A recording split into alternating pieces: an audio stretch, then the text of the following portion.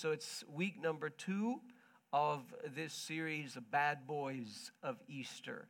And usually when people approach the Easter story in churches, we do, a Palm Sunday thing, we do a Good Friday, and then we do an Easter Sunday, and that's great, and that's very, very good that we do that, but I'm coming in on a bit of a bizarre angle this year, talking about 3 men in the Easter story. When I say Easter, I mean the death and resurrection of Jesus. I'm not talking about eggs and bunnies. I'm talking about the passion of the Christ here. And I don't have anything against eggs and bunnies, actually. I find them quite cute, but that's not what the Easter story is about.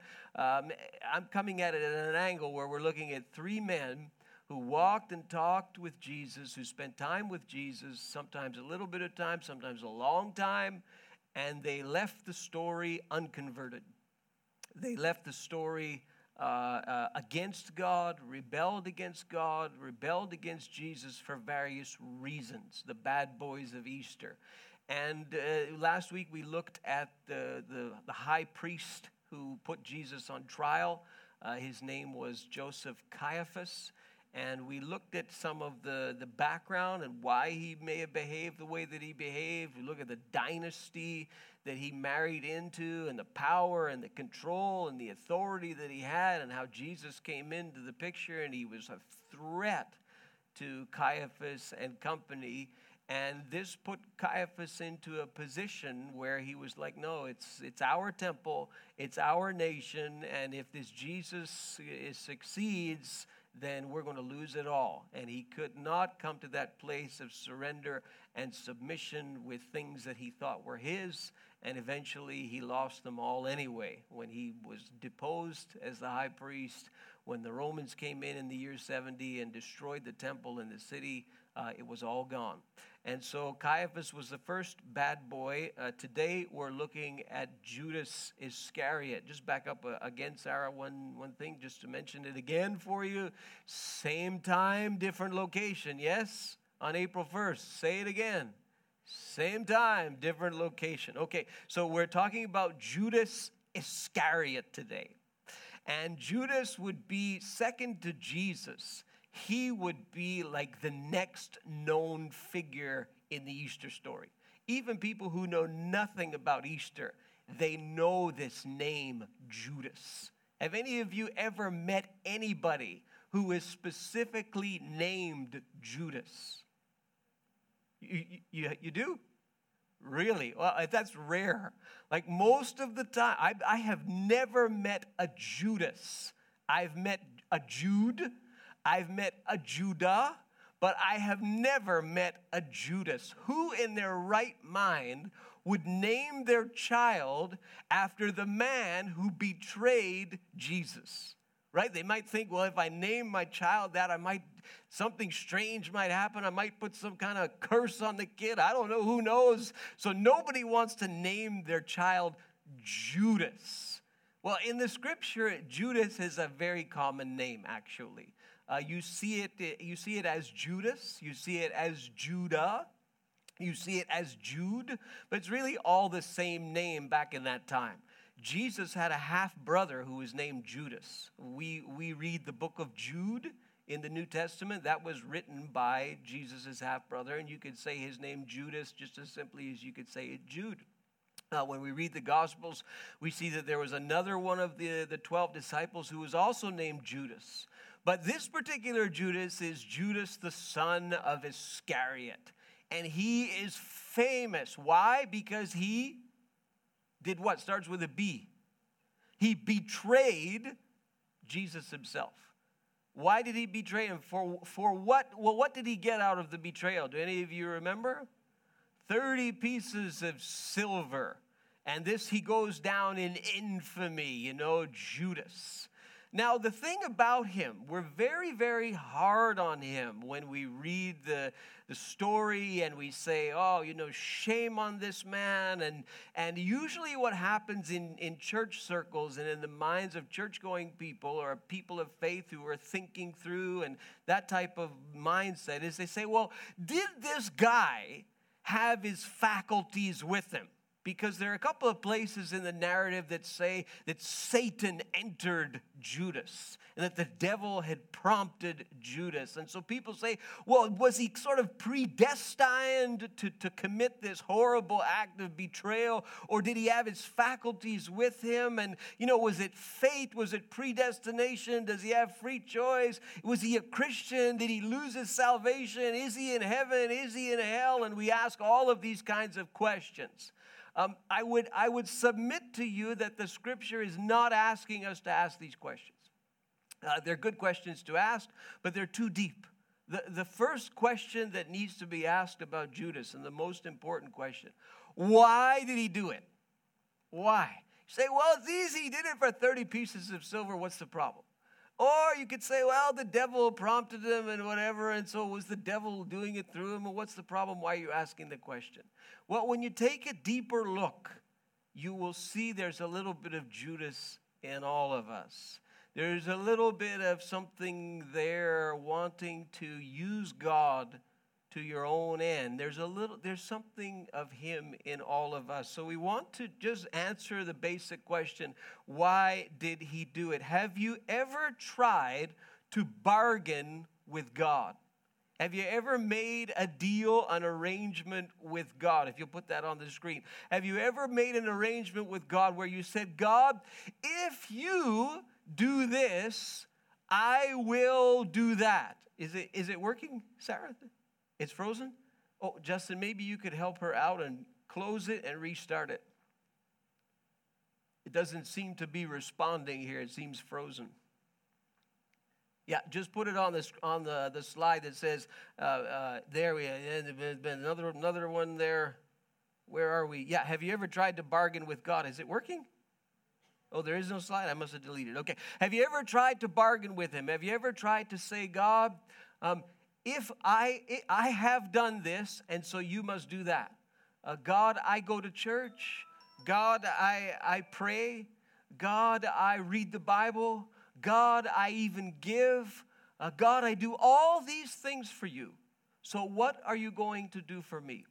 Or God, if you get me out of this one, then I will serve you for the rest of my life.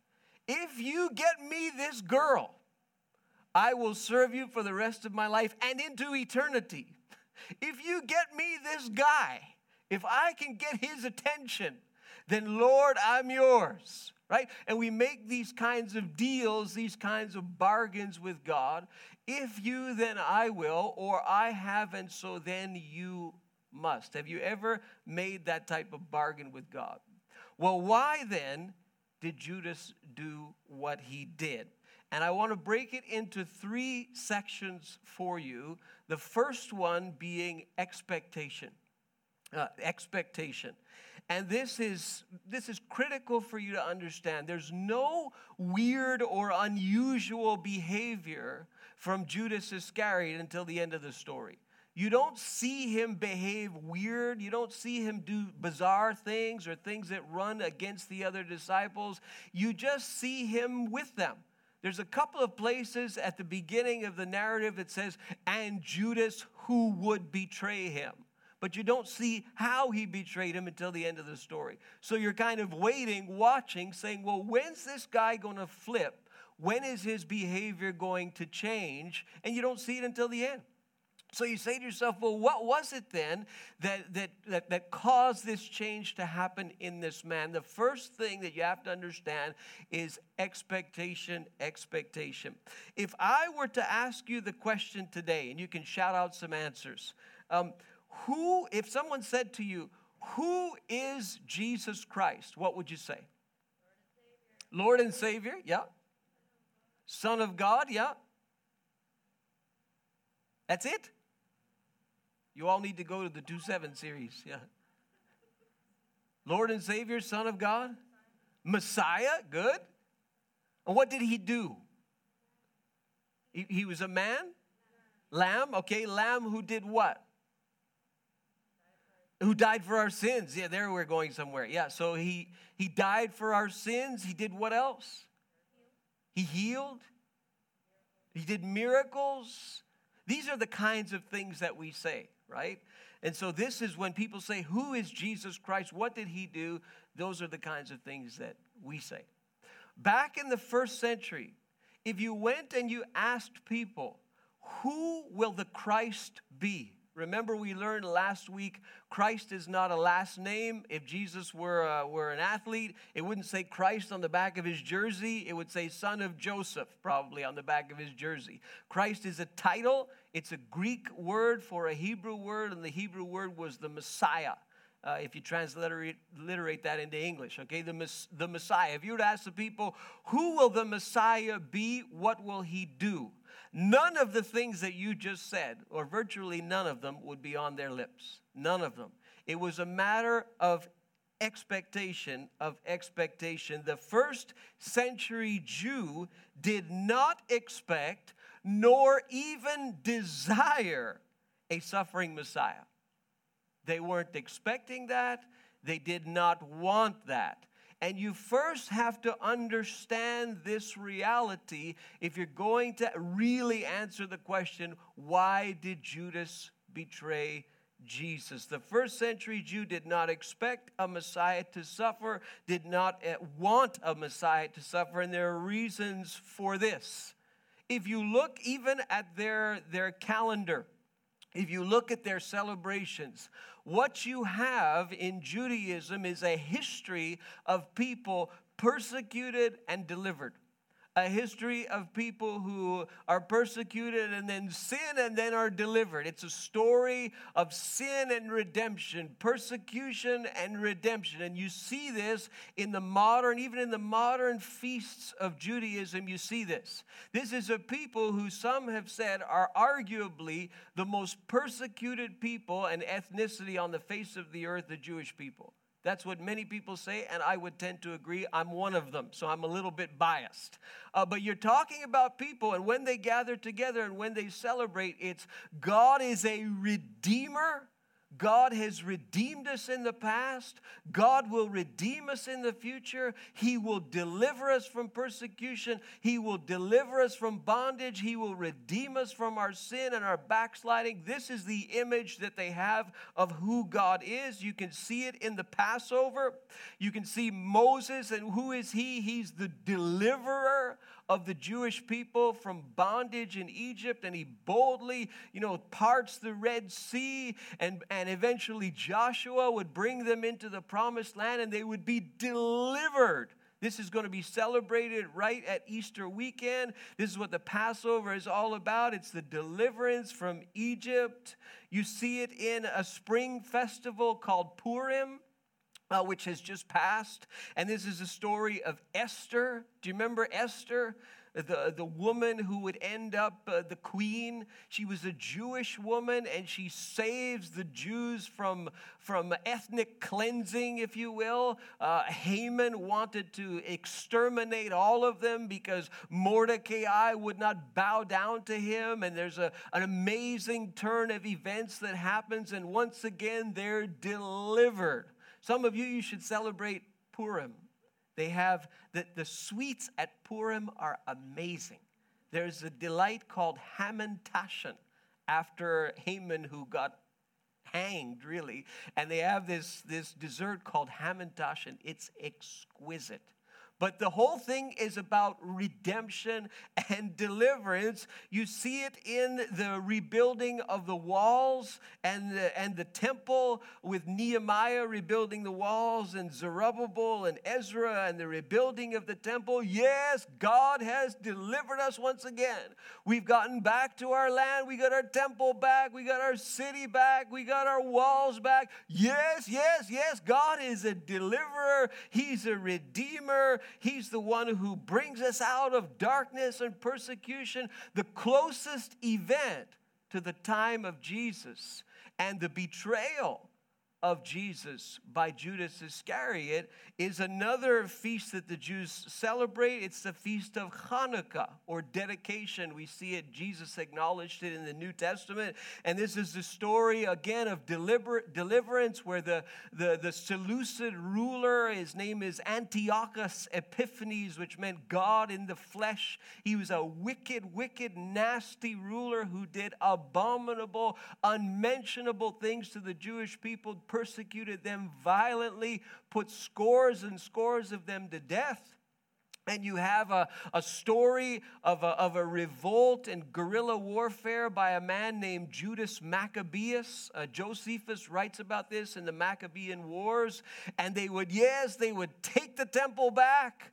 They would light the flame of the candelabra, and the story goes they didn't have enough oil for it to stay lit, but it supernaturally stayed lit for whatever it is, 7 days, 8 days. Yes, God delivered us again. He redeemed us. He brought us back from persecution and darkness and all these things. And when they're thinking about the Messiah who would come, they are thinking this man will be a military powerhouse, a political powerhouse. He will deliver us from bondage. He will take us out of this Roman oppression. Just as Judas Maccabeus did, just as Moses did, so shall the Messiah be. He will be a deliverer. He will be a savior in the sense that he will conquer our enemies. And you see plenty of prophecy about this in the Old Testament. Plenty. I mean, read the book of Revelation. It really echoes many of the sayings of the major and the minor prophets. What do you see? You see Jesus in the book of Revelation as a military a powerhouse. You see him coming in and defeating sin and defeating evil once and for all. And this was the expectation of the first century Jew. And this is the expectation of the modern Jew today, especially the modern conservative Jew. But they say nothing and know nothing of a dying Messiah, of a suffering Savior. This would have been a very, very unusual thought back then. And you see it even in the New Testament, Luke chapter 24, verses 26 to 27. This is Jesus after he had risen from the dead. And he appears on the road to Emmaus. And he's talking with a couple of people there. And they're telling him the news. You know, they're saying, well, they're talking about Jesus. And they say, you sentenced to death, but we heard he was alive. And, you know, where have you been? Like, this is the big news coming out of Jerusalem. And they don't realize that it's Jesus. And he says, how foolish you are, how slow to believe all that the prophets have spoken. Did not the Messiah have to suffer, he says, these things and then enter his glory? And beginning with Moses and all the prophets, he explained to them what was said in all the scriptures concerning himself. They had to be taught. Don't you realize the Christ had to first suffer? It was a foreign thought to them. Paul said to the Corinthians, Paul, a Jewish man, Jews demand signs and Greeks look for wisdom, but we preach Christ crucified, a stumbling block to Jews and foolishness to Gentiles. Why is it a stumbling block to Jews? Because they were not expecting the Messiah to suffer. They're expecting the Messiah to conquer. And this is what Judas wanted, and this is what the disciples wanted, and this is what the crowds wanted. Jesus, take off your rabbi robe and show the S for Savior, not Superman, on your chest, and conquer, and take over and redeem us once and for all, for you are the Messiah. This was the expectation. But to put that Savior on a cross, to crucify him in shame, was not the expectation. And you see it over and over again in the Gospels whenever Jesus talks about his upcoming death and his upcoming resurrection. They look at him and they're shocked, they're sad, they don't comprehend what he's saying, they're afraid to ask him. You see, there is never oh yes, we knew that was coming, we're so excited that you're going to die on the cross for us. You never see that. You see a reaction of, what? You're going to what? You can't die. You can't leave us. You're the Savior. You're the King. You're the Messiah. And you see this constant reaction from them, that they did not want this to happen. Expectation. The expectation of Judas was the same. The expectation of the disciples was the same. The expectation of the crowds was the same. And some of you, you're thinking to yourself, how come they don't get it? Did they not read Isaiah 53? You know, many of you work with Jewish people and you say, how come they don't get it? They're the ones who wrote the book. How come they can't read? He was wounded for our transgressions. In Isaiah 53, by his stripes we are healed. How come they can't see that? Okay, so just to let you know, many of them don't read the passage, and the ones that do, they will say, well, Isaiah is talking about himself. Well, he's talking about Israel in a spiritual sense. He's not talking about Jesus. When you read the Gospels, you can see there's some people who caught it. Matthew seems to catch it. He's a Jewish man. He seems to see that this is talking about Jesus. John seems to catch it. He's a Jewish man. Paul's a Jewish man. He seems to catch it. But for the most part, you see nothing in the Old Testament, absolutely nothing in the Old Testament that interprets this passage as referring to the Messiah. It's only when we see the gospel story and the epistles that we say, it's referring to Jesus. Remember the Ethiopian eunuch who's on the road from Jerusalem, and he picks up the passage from Isaiah 53, and he's reading it, and Philip, the Grecian Jew, supernaturally has an encounter with the man, and he says to him, do you know who you're reading about? And the Ethiopian says, I don't know. Who's he talking about? Who's Isaiah talking about? Is he talking about himself? Is he talking about someone else? And Philip says, let me tell you who he's talking about. He's talking about Jesus the Christ. That's who. So for us to think that they had the same expectation that we understand today, And Judas certainly did not have that expectation. He wanted the conqueror. He wanted the ruler. He wanted the revolt. He wanted Hanukkah on steroids is what he wanted. Not only was he motivated by expectation, he's motivated by selfishness. There's a little tidbit in the gospel story that we only see in John chapter 12. And we see it in a story where Jesus is anointed by a woman, and we'll get into that in just a few moments. But in that particular story, we have a comment made by Judas Iscariot. When this woman takes this alabaster jar of pure nard, which is a very, very expensive perfume in the day. Some people today say it would have been 25 times more expensive than the most expensive perfumes of today. Some people say the smell was so strong that Jesus would have smelled of the stuff even when he was on trial, even when he was crucified, even when they were preparing his body for burial, he would have smelled of this nard. And she goes and she breaks this alabaster container. The only way you could get the nard out was to break it, and so you had to use all of it. And she pours it on him and anoints him, and there's a kind of a shock in the room. And people are saying, look at all this money that's wasted. Couldn't something be done with this money? Couldn't it have been sold and, given to the poor? But we're told in John, and in John only, in verse 4, one of his disciples, Judas Iscariot, who was later to betray him, objected, of course. Why wasn't this perfume sold and the money given to the poor? It was worth a year's wages. Wow, it's a lot of money. And here's the verse 6. He did not say this because he cared about the poor, but because he was a thief.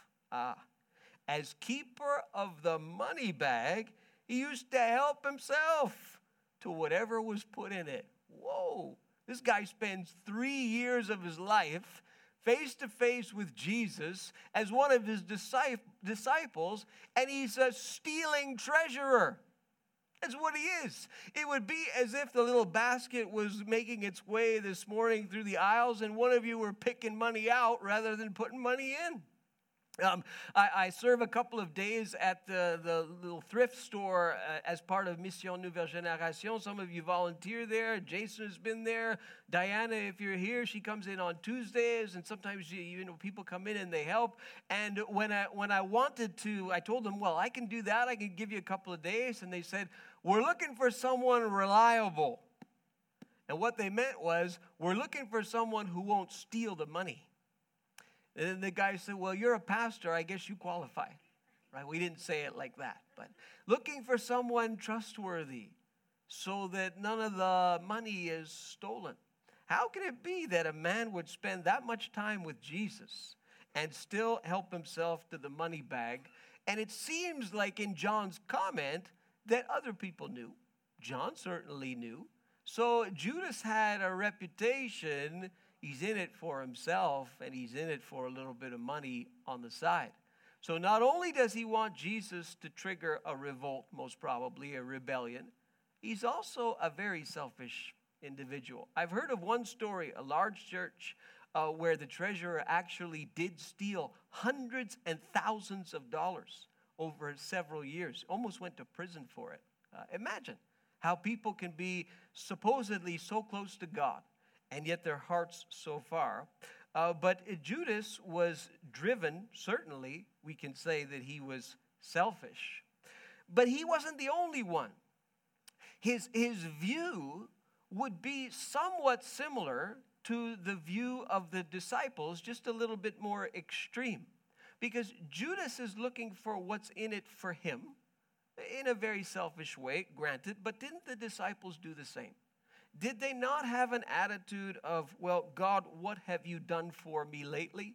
You know, a bit like if you're a Canadians hockey fan, right? I mean, if they're winning, great, but what have you done for me lately, right? And lately, not too much.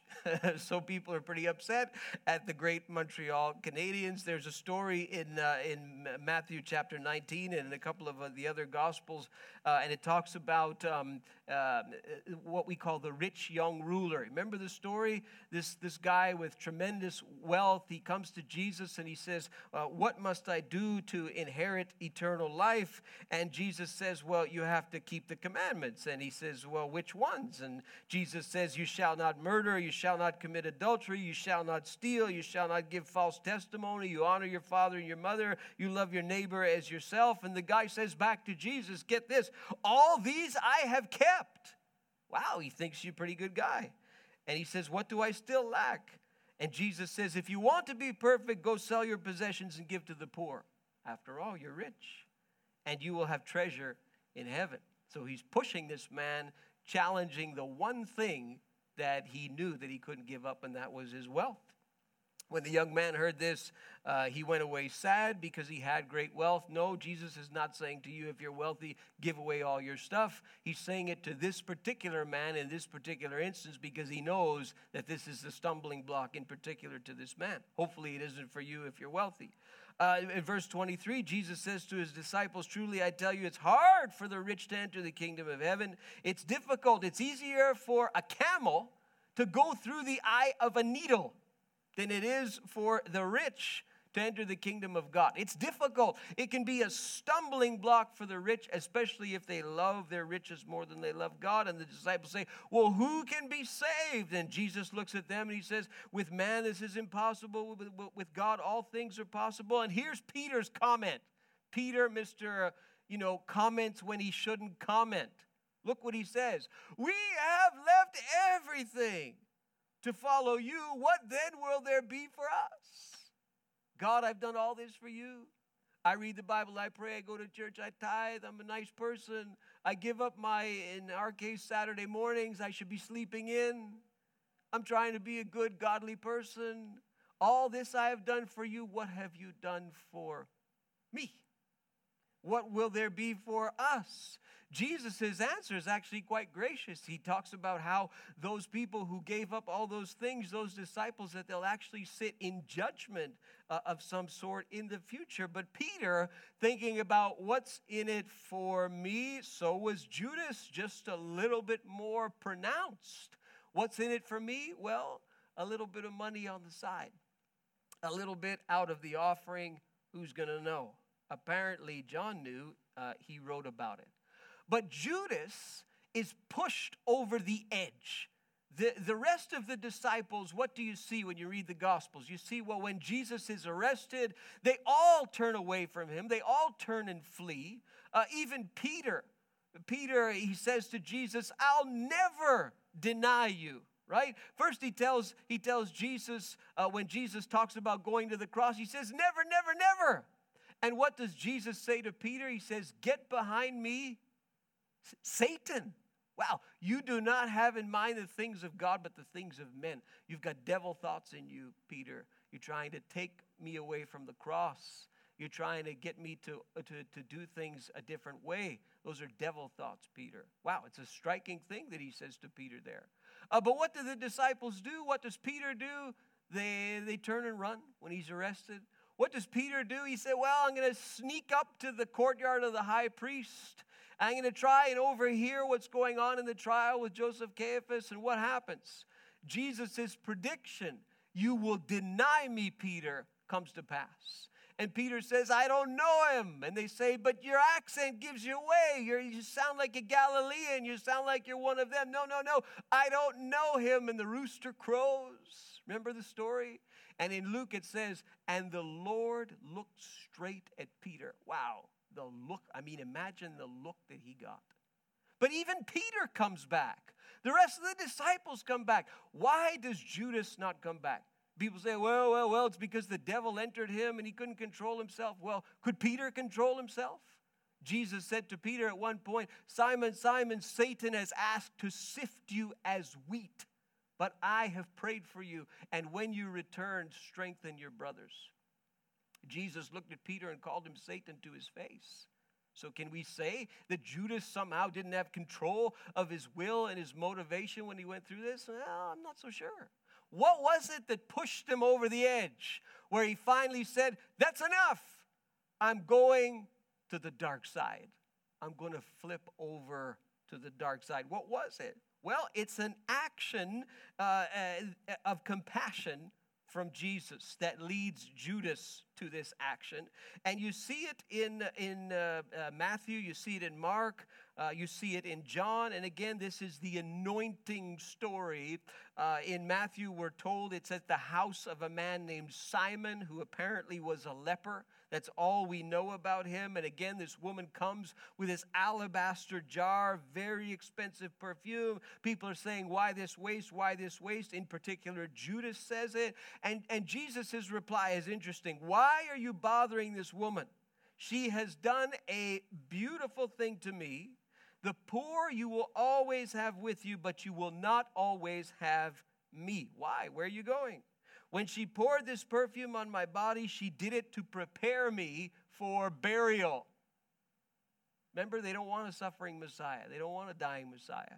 Judas doesn't want a dying Messiah. She did it to prepare me for burial. What's he talking about? Where is he going? This is not a good thing.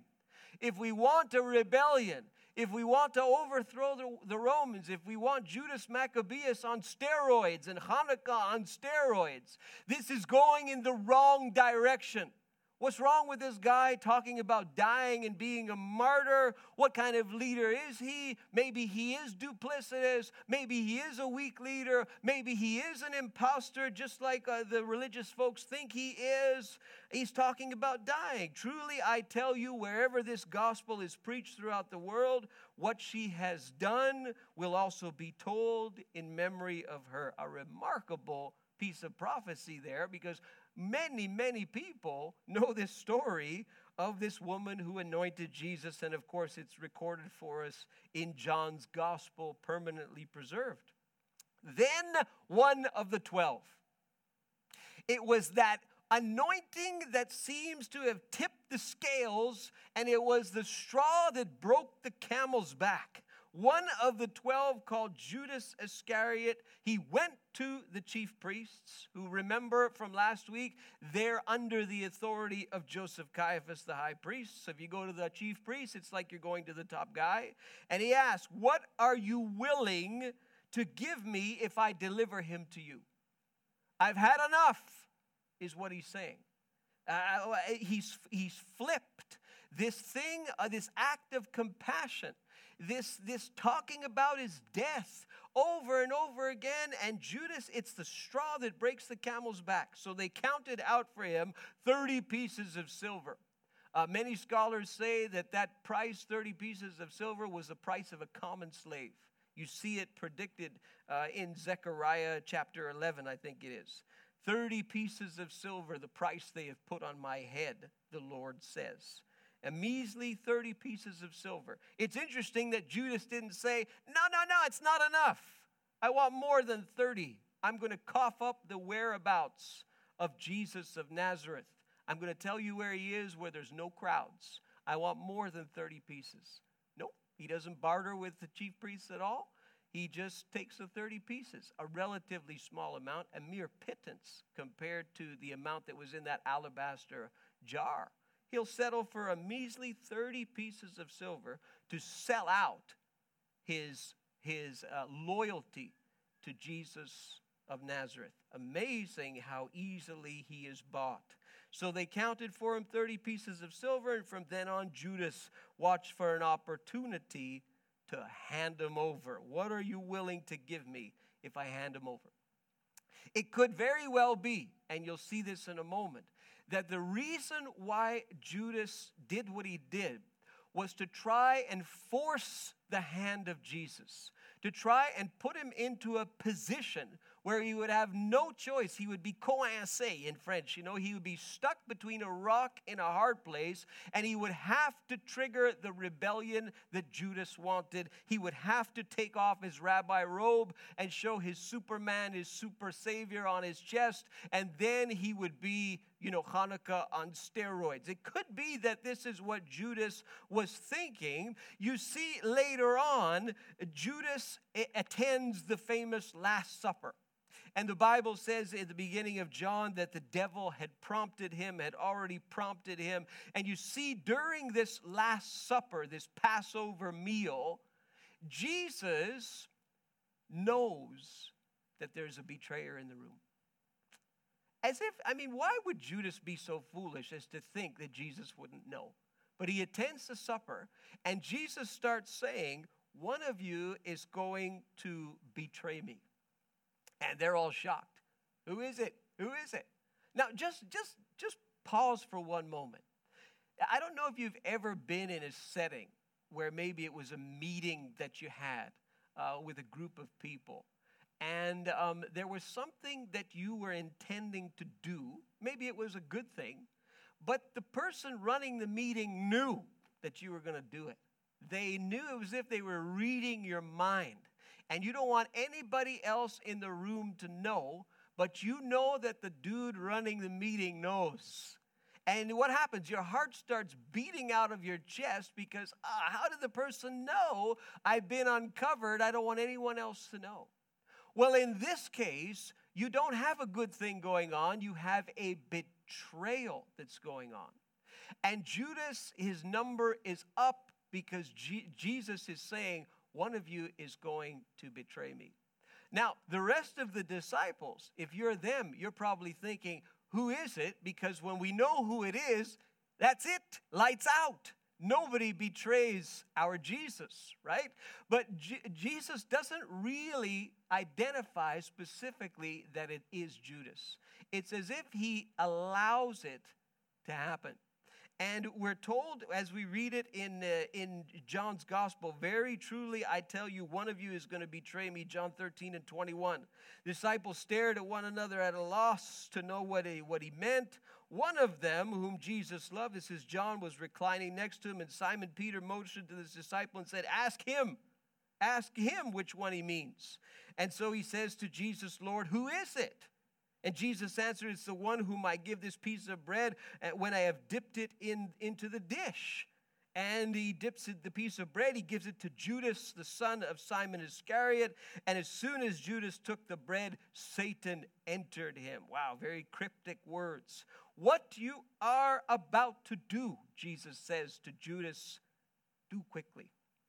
But no one at the meal understood why Jesus said this to them. And since Judas had charge of the money, remember he's a treasurer, some thought Jesus was telling him to go out and buy bread that was needed for the festival, to give something to the poor.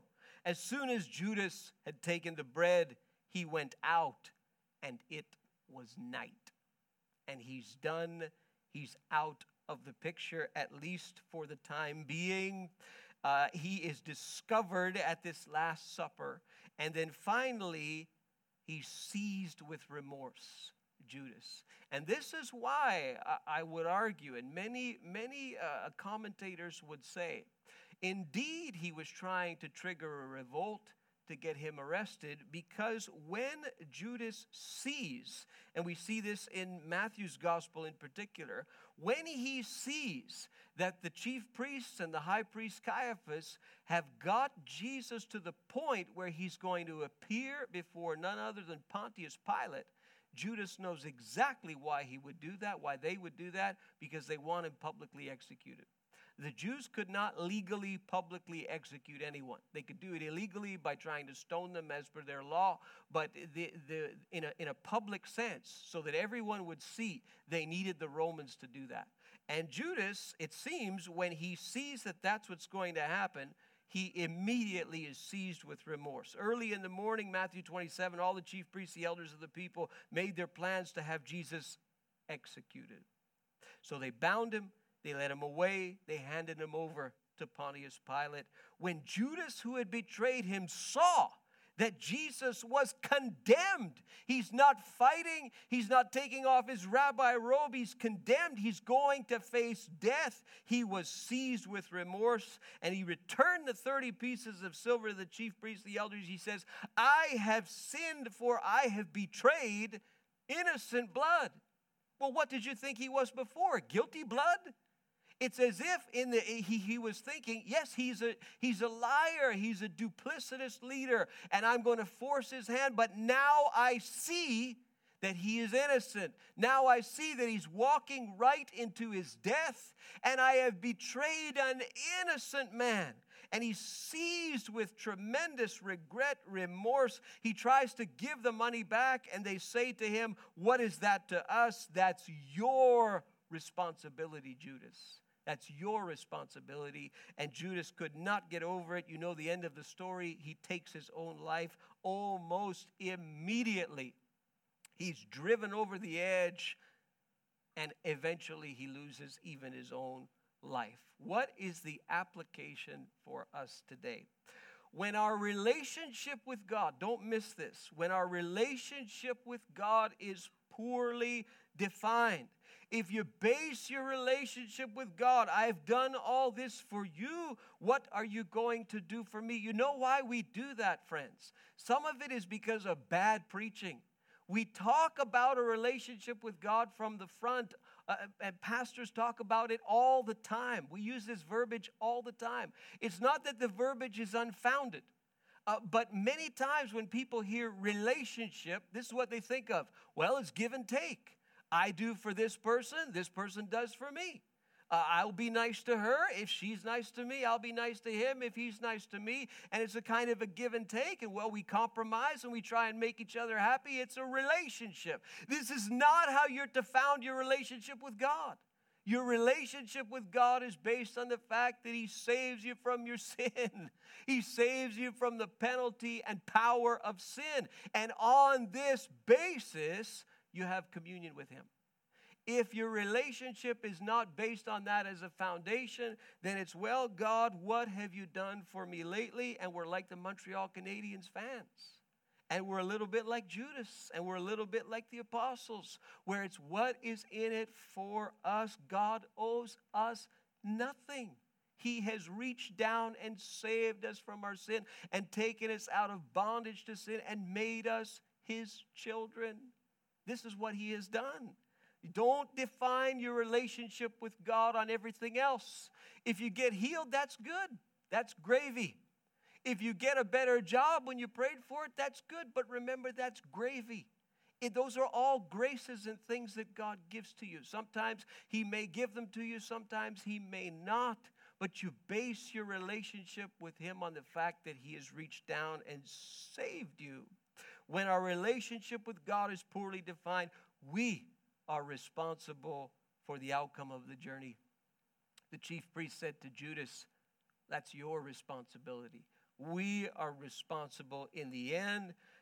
But when our relationship with God is based on surrender to Him and saying, God, I come to you as a sinner, you need to show your grace and mercy to me and redeem me and save me. This is surrender. Then who's responsible? God is, not you anymore. There's a beautiful verse in the book of Philippians that Paul wrote that summarizes this. And if our dynamic duo could come, they're going to sing one song, I think, Good, Good Father, for us before we leave today. Philippians chapter 1, verse 6, beautiful verse that summarizes this. Being confident of this, Paul said, that He who began a good work in you, when you surrender to God fully, He begins that good work in you. He who began a good work in you will push you until you complete it. He will grind you until you complete it yourself. Is that what the text says? No. He who began a good work in you will be faithful to complete it.